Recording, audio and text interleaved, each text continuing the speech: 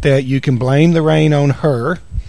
She planted raspberries, and they have to be watered every other day, and she's not had time, so she's been praying for God to take care of it. So my wife's going to have a conversation with you after church tonight. So, yeah, he's taking care of it. So, all right. Let's open in a word of prayer. Loving Father, we do thank you for another glorious day. We thank you for the time we have to spend in your word this evening. Please guide our hearts and minds as we study through your word and what you would say to us. Help us, Lord, to learn what you would have us to learn. And help us, Lord, to grow closer to you and to each other. In Jesus' name, amen. All right. So glad that you're here. I understand that even more so in Alaska than other places, summer is such a time of travel, and so people are in and out all summer long. So glad that you're here this evening. We're going to be starting around Genesis 37 and working our way forward from there. To get us up to speed, last week we talked about Jacob and all of his kids. And who was his favorite? Joseph. Now, how do we know that? Right, because the Bible says it. That's a pretty good way to know it. Tracy, I like that one. What else does the Bible tell us he did for him?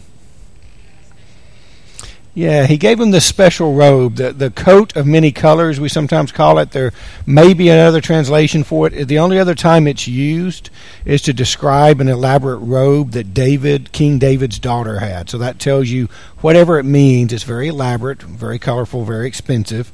And it designated him as the favorite.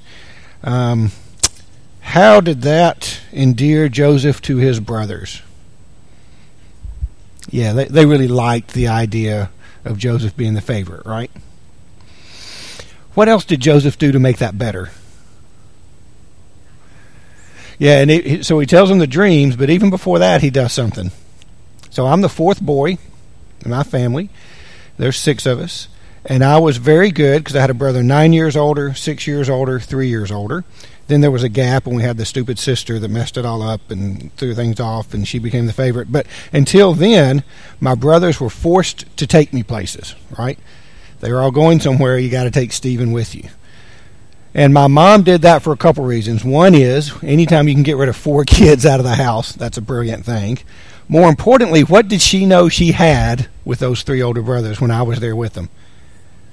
Yeah, she had a spy, right? I mean, I would come home and I would debate, do I want a cookie from Mom for telling the right thing, and is it worth getting hip from my brothers? And that was the debate I would have each time, right? She had a built-in spy. And we see that Joseph comes back and tattles on his brothers, gives a bad report, and that makes them not like him. And then we have this dream or set of dreams. Does anybody remember what those dreams were? Mm-hmm. Yes, stars, sun, moon, right? What was the sheaves, right? So he has this dream about the sheaves, and he tells his brothers. And what does basically the dream mean? All of you are going to bow down to me. Yeah. So let me ask as we get started tonight, did Joseph have to tell this to his brothers? No. Well, how did his brothers take it? Yeah, they got mad. They wanted to kill him. He has another dream. What does Joseph do with that dream? Tells them again. So we're going to talk about Joseph's life and some of the things he's going to go through. And most of us know that basic story. We're going to go through it. But before we do, I want us to take a minute to recognize Joseph's fault in his life. Joseph brought it upon himself. Let's make that very clear. Now, were his brothers innocent? No. Did God use the situation? Absolutely. We'll talk about both those things. But the reason that Joseph ended up where he was because of his own sin, right? His own pride. And we don't recognize that Joseph went out and poked the sleeping bear. Even after the first mistake, right? He was 17 when he brought the bad report, so he's 17, 18, 19, we don't know. But even after the first mistake, and they say, we're going to kill you, he wisely has another dream and immediately tells them. Right? So let's recognize very clearly Joseph picked a fight, and he lost. Now, eventually, God raises him up. God uses his sin. God uses his poor mistakes. But Joseph shouldn't have done that. And the reason I want to do that is because I want to take for just a second to learn a lesson. Joseph brought this upon himself. As Christians, we shouldn't go looking for the fight. And some of you are going to immediately say, oh, wait a minute, we're supposed to stand up. No, let's talk about this for a minute. We are to stand up against sin. We are to stand up against evil. But if we go looking for the fight, that's sinful. Okay? I'm going to think about this in the New Testament. Give me an example of where Jesus went into the world and stirred things up. Yeah, it's going to be hard, because 99% of the time what Jesus did is he went to the religious leaders and said, hey, this isn't right. Give me an example. Yes. That was the religious leaders. Yeah. Yeah, that was the religious leaders who were in the temple, right? You couldn't be in the temple unless you were Jew, and you couldn't be in that part unless you were, right? So those were the religious leaders. Think about the Apostle Paul when he went out into the world. What's the great example? The Acropolis. He goes after him, right? No, he doesn't. Yeah. He talks very reasonably. We see a very different approach that the apostles take and that Jesus takes when they're going into the world. They don't go out looking for a fight. In fact, do we see times when Jesus avoids a fight? Yeah. He disappears. He walks through a wall. He disappears through a crowd. Do we see a time where Paul avoids the fight? Why did he appeal to Caesar? If it's all about the fight, why didn't he go out and fight the Jews right there? Because he knew he was going to die. Oh, but shouldn't he have been wanting to die? My point is, we sometimes make fights that we shouldn't be making. That doesn't mean we don't stand up against evil, but we don't bring persecution on ourselves for the wrong reason. So let me give you an example, and some of you won't like this example, but I'm going to use it because I know some of the story. Remember the Christian baker? Everybody liked that story? There were 2 different episodes. You like that, right? Isn't that somebody we should be proud of? I'm here to tell you I'm not proud of him. That person sinned. I know more to the story. That person picked the fight and said, I want to be the face of standing up against homosexual marriage. Well, that pride got him in big trouble. That person ridiculed the homosexuals that asked that wedding cake to be made fun of them, put them down, and insulted them. That's sin. Even if they were standing up for what's right, that is sin. But we as Christians got behind this Christian baker and supported him all the way, didn't we? We supported him to the Supreme Court, which, by the way, he sort of won, but not really. He got remanded back down to the lower courts, ended up getting fined anyway, $750,000 spent because someone's pride put him there. But we love the idea of standing up against those homosexuals, right? I mean, that's what we should have done. No, it was sin. And when we jumped in behind them, we were sinning right there with them, because standing up against homosexual marriage is great. But supporting someone's prideful stance is sinful. So what we did is we took a position that brought all this persecution on us so that we could be the martyrs. Look at us, we're the martyrs. Anytime we stand up so that we get attention, it's sinful. Anytime we stand up because we want to win the fight, it's sinful. He was persecuted for being Jesus. If we are persecuted for being Christians, that's different. He didn't go pick the persecution. He didn't go out and say on day one, I'm Jesus, come kill me. In fact, he avoided being killed until the time was come by his Father. So there's a difference. Jesus didn't want to be persecuted. Remember, what did Jesus say? If there's any other way, let this cup pass. He did it because he knew he had to. Jesus didn't do it so that he would be glorified. He did it so that we would be saved. He also wasn't cruel to the sinners. You think about that. Yes, it was known that he actually, the original report was he made fun of them, insulted them, and said, I'm not going to do it because you are and used some very derogatory terms. No, it's not good, but we love to stand up against the sin. And again, please understand, I'm not saying we don't stand up against sin, but we don't. Why didn't he just say I wasn't going to do it? Why didn't he just say I'm not going to do it? Or why didn't he just say it goes against my beliefs, I'm not going to do it? He mocked them, made fun of them, and he even said in the report, I want to be the face of those who stand up against homosexuality. I want to be, you see the problem? If my position is I want to be glorified through my stance, I'm in sin, period, or whatever the stance is. Period. It is never, ever about me.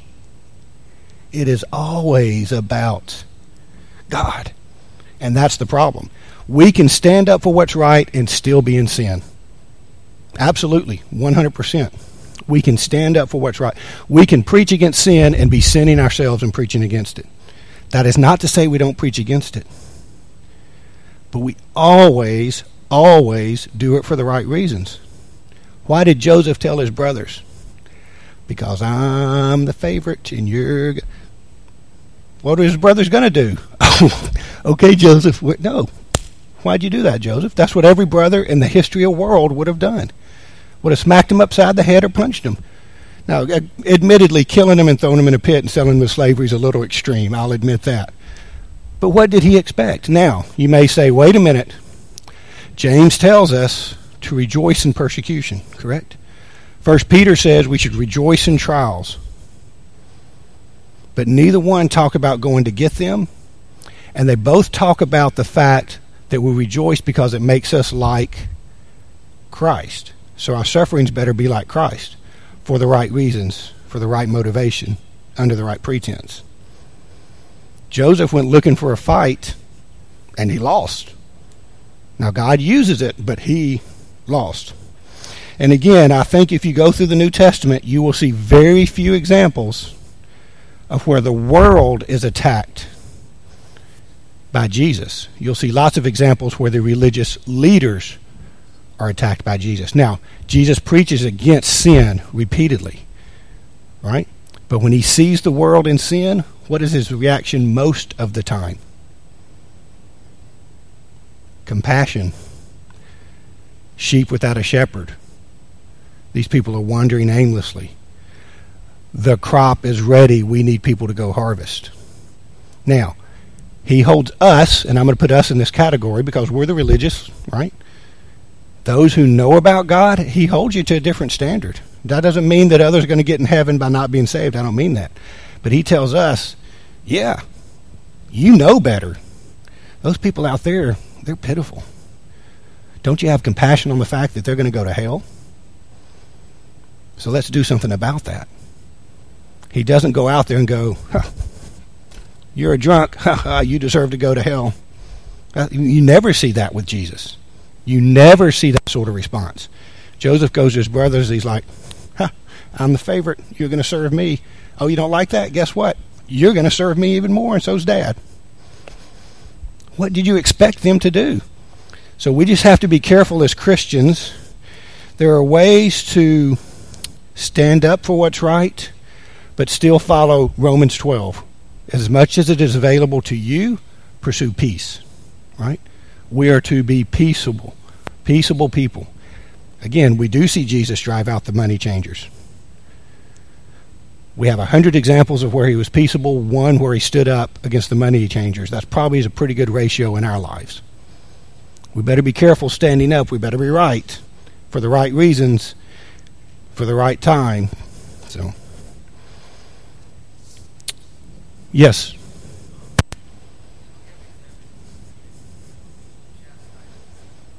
Mm-hmm. Yes. Mm-hmm.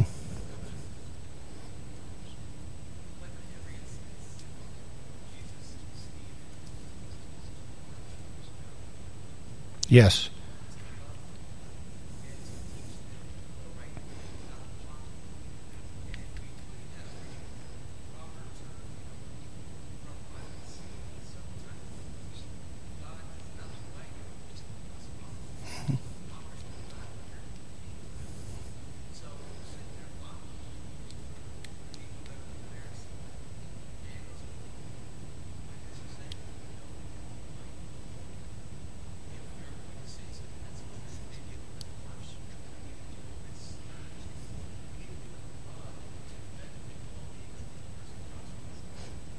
So the example they're given, and they're two very good ones. One of them I have in my notes. Well, Jesus, of course, I have in my notes with the Pharisees. But then the first Christian martyr and Stephen, right? Both of them, both times, we see Jesus multiple times very stern to the Pharisees, the religious leaders. And we see Stephen very stern to the religious leaders. But again, those are the religious leaders who knew better. They had the word. They had the truth. They were holding them to a very high standard. And both times, because they had the truth, you see that they use Scripture and truth to say, you should know this. This is something you should be familiar with. But they aren't belittling. We do see a few times that Jesus says things, and it was kind of one of those where he took the mic and dropped it and walked away. I mean, we do see some pretty good times like that. But he's not belittling them to the point of humiliation where he leaves them no choice. Now, does he say things that is going to get him killed? Yes. Jesus had a 3-year mission to get to the cross. Or a career, 3 years of active ministry, 33 years of life, in eternity to get to the cross. I apologize the way I said that. But the timing had to be right. But when Jesus said things that was going to get him killed, it was Scripture. And it was to the religious leaders. And it's not because he was trying to get himself killed. It was because what they were doing went against Scripture, and they knew better. So let me ask this. I mean, I'll just put it out there. When was the last time attacking the world ever converted anybody to Christ? And I mean that. When was the last time going out into the world and attacking sin ever converted anybody to Christ? Here's the circular argument that will never, ever work. You go into the world, and I don't mean to pick on it, but it's an easy one. Homosexuality is wrong. The world says, I don't think it's wrong. It's a sin, you're going to hell. Will that ever, ever, ever change anybody? No, because they don't even recognize it as a sin because they don't recognize God. They don't recognize Jesus. So it's a circular argument to say, well, it's a sin because Jesus said so. I don't believe in Jesus. Well, it's a sin because the Bible said so. I don't believe in the Bible. Well, it's a sin. You're going to hell. That never, ever, ever will anybody be saved that way. You first bring them to Jesus. What did Paul do on the Acropolis? Let me tell you about this God. You want to bring people to Christ? You got to tell them about Christ first. I have later in my notes, you know the problem. We preach too much about what we're against and not enough about who we're for. And please understand, I am as conservative as they come when it comes to interpreting sin. You're not going to find much where you say, well, he must be. No, I'm not watering down the gospel. But I also know a futile argument is to go out in the world and say, drug addiction is a sin. Really, that's going to convert a lot of people. Zero. You will never, ever, ever. You can't give me a single example in the last 3 decades worldwide of that ever happening. It will not be effective. We bring them to Christ, and then we say Christ doesn't tolerate sin, and this is what sin is. We don't go out picking a fight for the sake of picking a fight. It will never bring glory to God, and that's what matters. Bringing glory to God and people to heaven. But we too often want to pick our fight. So if you're ever picking a fight, ask this. Why am I picking the fight?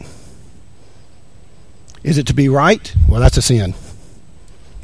Is it because I want to win the argument? That's a sin. Is it because I want people to know that I am? That's a sin. Is it to bring glory to God? Absolutely. Is it to help somebody come to know God? Absolutely. But again, that changes the way I do it, how I do it, the motivation, the tone, everything changes. Right? And we forget that. It's too easy to pick the fight. It's hard to pick it the right way. All right. Sorry, soapbox. Get out of the way now. Okay. So because of Joseph's wonderful attitude, the brothers plot to kill him. Okay? And so there's this situation where Jacob calls Joseph in and says, I want you to go spy on your brothers, right? Bring me a report. Go out there keeping the flock. He goes to one area, they're not there anymore. He goes to another area. When they see him coming from a distance, they say, oh, the dreamer's coming. Here comes that Joseph. Let's kill him. Okay. One of the brothers, anybody remember who it was that had some reason about him? Yeah, Reuben. Right, the oldest is like, hey, wait a minute. killing them's a little harsh. Why don't we throw them in a pit? I was hoping there was more options than those two, but apparently that's what it came down to. We're either going to kill them or throw them in a pit. But he decides he's going to talk them into throwing them in a pit, and that way we can come back later and rescue them. And so they throw him in this pit, and then these Midianite traders come by, and they sell him into slavery. Okay? When we look at the story of Joseph, we know how it plays out, right? We know 20 years, 40 years later, okay, and what God uses it for. Because of that, do we sometimes forget that what his brothers did was sinful? I mean, we think, oh, God is using he has the brothers sell him into slavery. No, make no bones about it. God does not make people sin, okay? God does not make people sin. They will do about his business, but if God made him sin, that goes against the very nature of God. God is using the sins of the brothers to accomplish his will. Could God have saved the Israelites through other means? Absolutely. Could he have sent one of the other brothers or Joseph through another means? Absolutely. Could they have simply gone to buy grain later? Absolutely. But God is using this situation, the brothers' sin, to bring about redemption later. I think it becomes very challenging when we start talking about the providence of God. And I will tell you, this is an area I struggle with. And we'll see it when we talk about the 10 plagues. What does God cause versus what does God allow versus what does God use? And that's a real challenge for me in my life. Okay? Did God cause the brothers to sin? I just think it goes against the nature of God to cause sin. Did God allow the brothers to sin? That would make sense. Their nature was, they were mad, they were angry, they had this nature within them. And did God use it? Well, that would make sense as well. So I don't know that I can always answer what does God cause, what does he allow, and what does he use. And that's very relevant to us today. Did God cause, you name them, X, Y, or Z to be president? Did he allow X, Y, or Z? Does he use X, Y, or Z? And I'm not just talking about the United States. Did he raise up a Saddam Hussein? I don't know. Or did he use a Saddam Hussein? We see him raise up evil people to accomplish his will in the Old Testament. Putin, Xi, you name it. What I do know is God can use things. And what I do know is God allows free will, meaning sin, and sin sometimes changes what God wants to happen. We make the mistake of saying God's will is always done. Let me make sure we put some caveat there. In the end, God's will always be done. But in the individual actions, God's will is that all men is to be saved.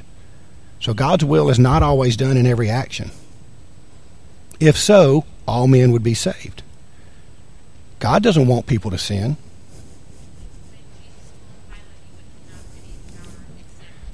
Mm-hmm.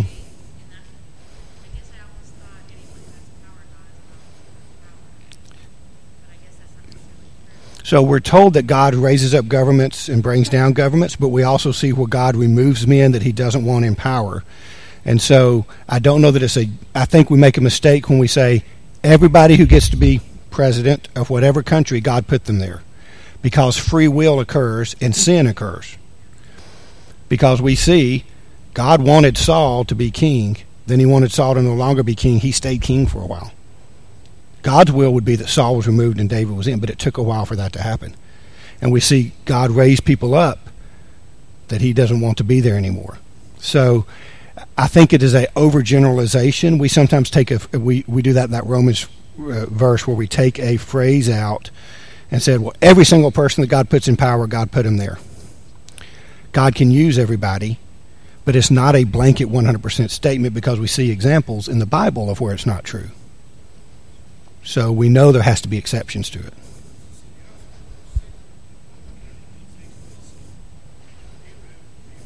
Mm-hmm.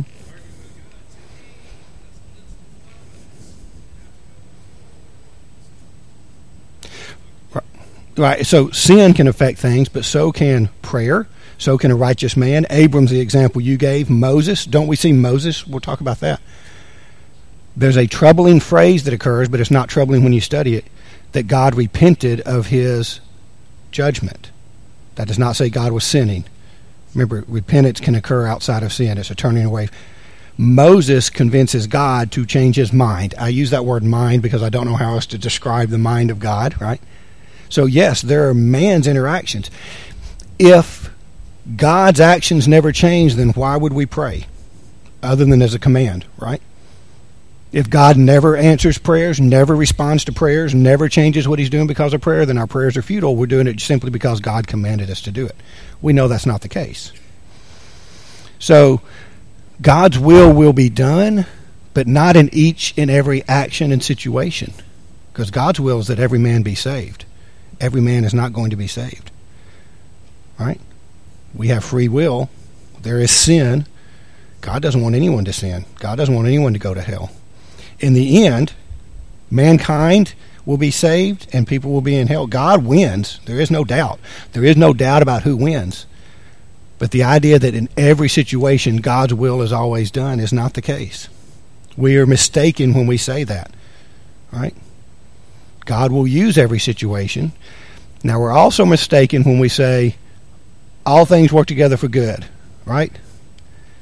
What's the rest of that verse say? For those that love the Lord in accordance, you go down another verse, in accordance to his will. Because when a 2-year-old dies from a car wreck, oh, God wanted this, he's going to use it for good. No. But that 2-year-old is in heaven, and God will use that situation for good, and there will be people prepared to help someone else grieve later in life because of what they went through. But the idea that God wanted a 2-year-old to die so that the parents could grieve? No. But sin, free will, right? The laws of life. There are things that occur in this world.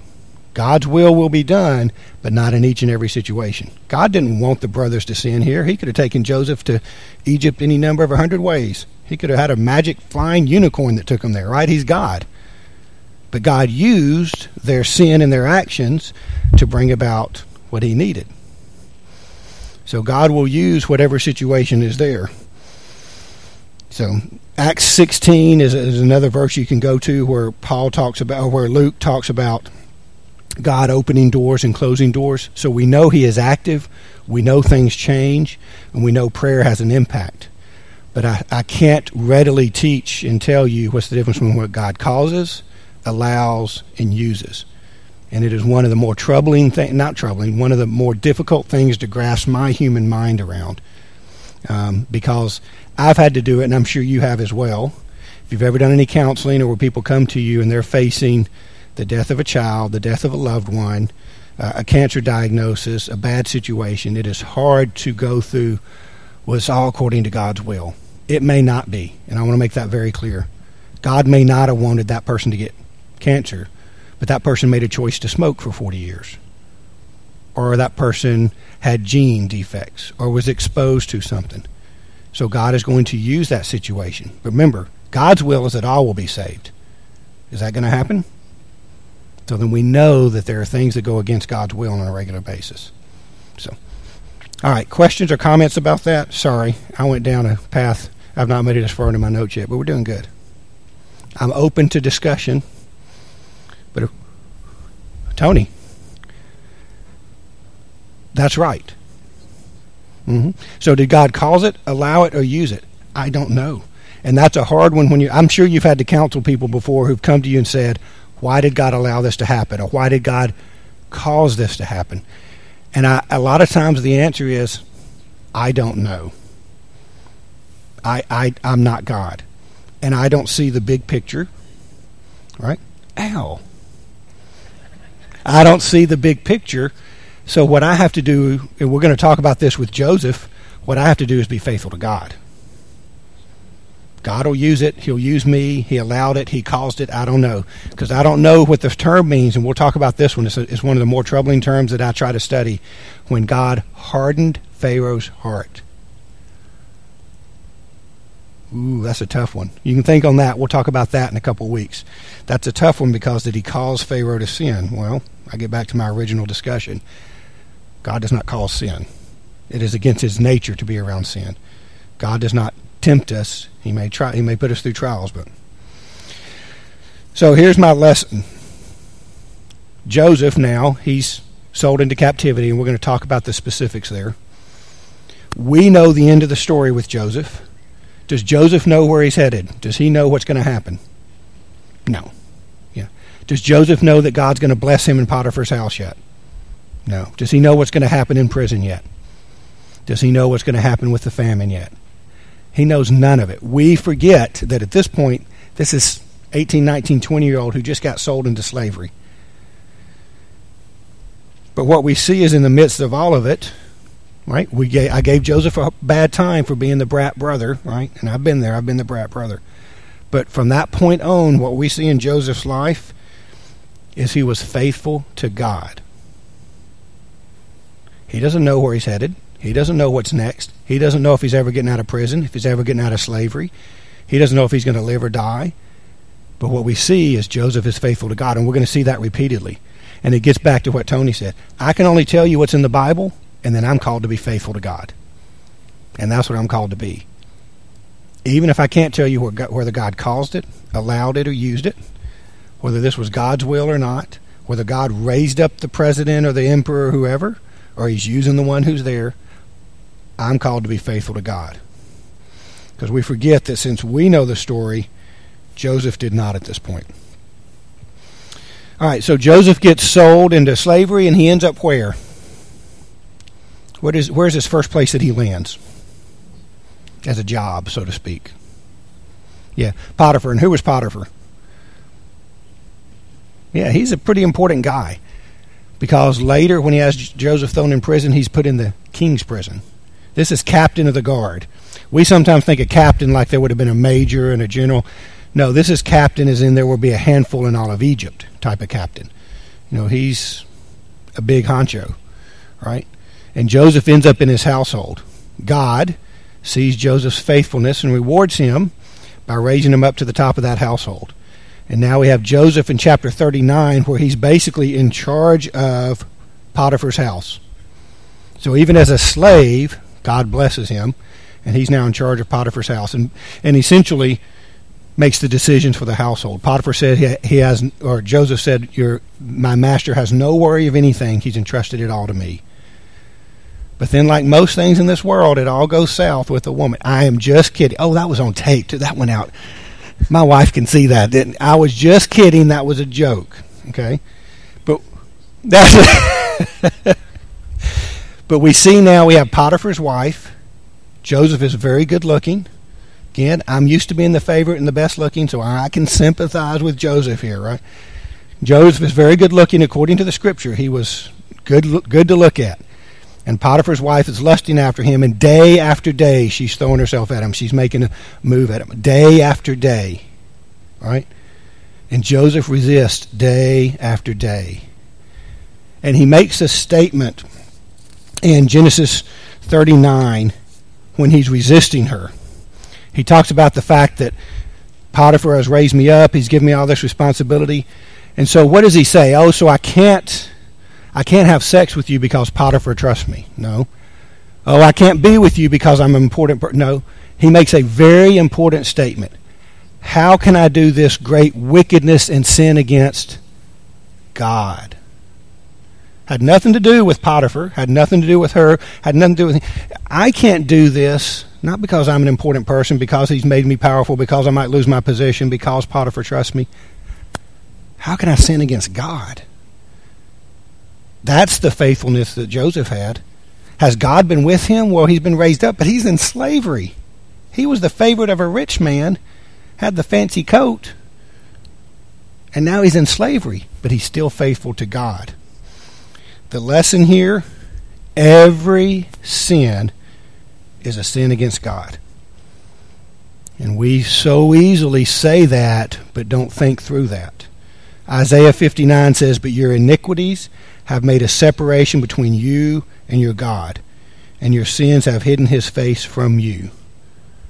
every sin, so that means come April when I fill out my taxes, it is a sin against God if I'm not honest. But will the government ever know? Does the government deserve the money? I work for a big company. Does it matter if I take a few hours off? That's theft, right? That's theft. I took hours off that I was getting paid for. What about those little things? Do they really matter? As a Christian, every sin is a sin against God. Every sin. Joseph says it has nothing to do with what Potiphar's given me. It has nothing to do with the position I am in. How can I do this great wickedness against God? And that's important for us. The wages of sin is death, not the wages of bad sin, not the wages of the really serious sins, not the wages of the sins that I don't like. Romans 6:23, the wages of sin is death. Every sin is a sin against God, including those that the company will never know, my spouse will never know, my friends will never know. The government doesn't matter. I don't agree with how the company spends its money. The government spends its money. It doesn't matter.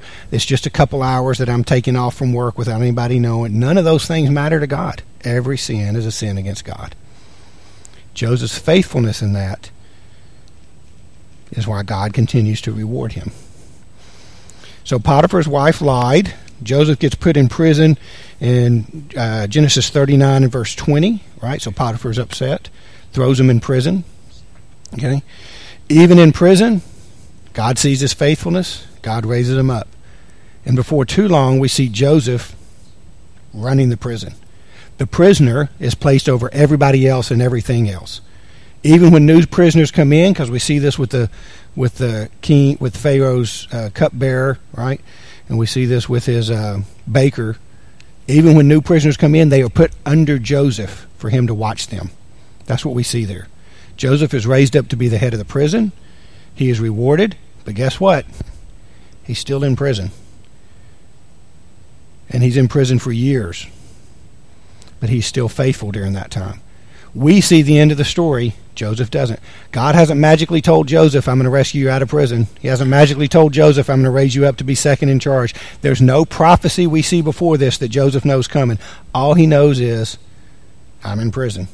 In fact, he even says, I really want to get out so I can get home to my family.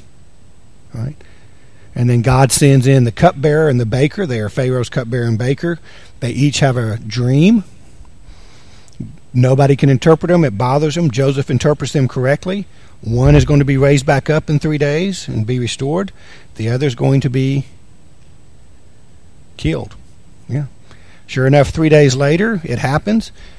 And the cupbearer, I always have to, even after looking at it tonight, the cupbearer is raised back up, the baker's killed. Yes. So the cupbearer is raised back. He says, hey, when you get restored, please remember me. Now you would think somebody interpreted your dream, predicted the future, it came true, that you would probably be thankful and remember them. But somewhere along the way, we go several more years before Pharaoh starts having dreams and needs an interpreter. And the person goes, you know what? I remember a few years ago there was this prisoner who interpreted my dream. And now we see God's use, his plan, his way of salvation for the Israelites coming all the way around. Because Joseph is given an opportunity to interpret Pharaoh's dream, right? And in doing so, he gets raised up to be, the term I always use is vice pharaoh, right? Right. We have a vice president. Let's make it clear, he was much more powerful than a president or a vice president, right? Pharaoh was considered a god, and Joseph is the second in command in all of Egypt. Nothing is withheld from him save the throne, is what Pharaoh says. And so Joseph predicts the 7 years of feast, 7 years of famine, and we'll talk about that some next week. But I want to talk about where Joseph interprets the dream. And before he does, he says something to Pharaoh again that I think is great to read, and that's in Genesis chapter 40 and verse 8. Joseph is called out to interpret the dreams. He has the ability to interpret the dream before Pharaoh. And before he interprets it, does he say to Pharaoh, hey, I'm going to give you this interpretation? What does he do? What is the line he says to Pharaoh before he interprets his dreams? It's God. That's right. Oh, I'm not going to be the one. It's going to be God. God's about to interpret your dream. Joseph, after years in prison, years as a slave, lost everything, he still says, hey, it's God. He is still faithful to God. He is still giving credit to God. He is still glorifying God. Our lesson, in everything we accomplish and do, let's make sure we point, you're starting to see a theme when I teach, to God, right? Because it is so easy. I mean, if I could interpret dreams, I'm here to tell you, I'm going to be making $1 a minute on the 1-900 calls to people, right? I'm going to interpret dreams and make some big money. It's not about me. It's not about my ability, because that ability came from God. It's not about my accomplishments, because they came from God. Joseph, in the midst of all of that, says, no, I'm not going to interpret it. Don't interpretations belong to God? God will interpret it for you. And then he says after the interpretation, God is telling you what's going to happen. God is showing you what's going to happen. God has reassured you this is going to happen. Not, I'm telling you this is what's going to happen. I'm telling you, I'm going to show you. God. Interpretations belong to God. God is showing you. God is telling you. God is reassuring you and affirming. It is all about what God is doing. So why did God raise him up in Potiphar's house? Why did he raise him up in prison? Why did he raise him up in Egypt? Because Joseph repeatedly gives credit where credit is due. God. Again, let's go back to my first point. If Joseph spent his teenage years saying, God showed me this or God showed me that, he might have had a different pathway. I think God would have still raised him up, because we see his plan. And so that's my lesson for me is, if I don't make it about God, then I'm wrong. Anytime it's about me, anytime it's about being right, anytime it's about winning the argument, that is wrong. That is what sin is. It is always about God. Fixing our eyes on Jesus, right? It is never about Stephen. And if your name's not Stephen, fill in your name.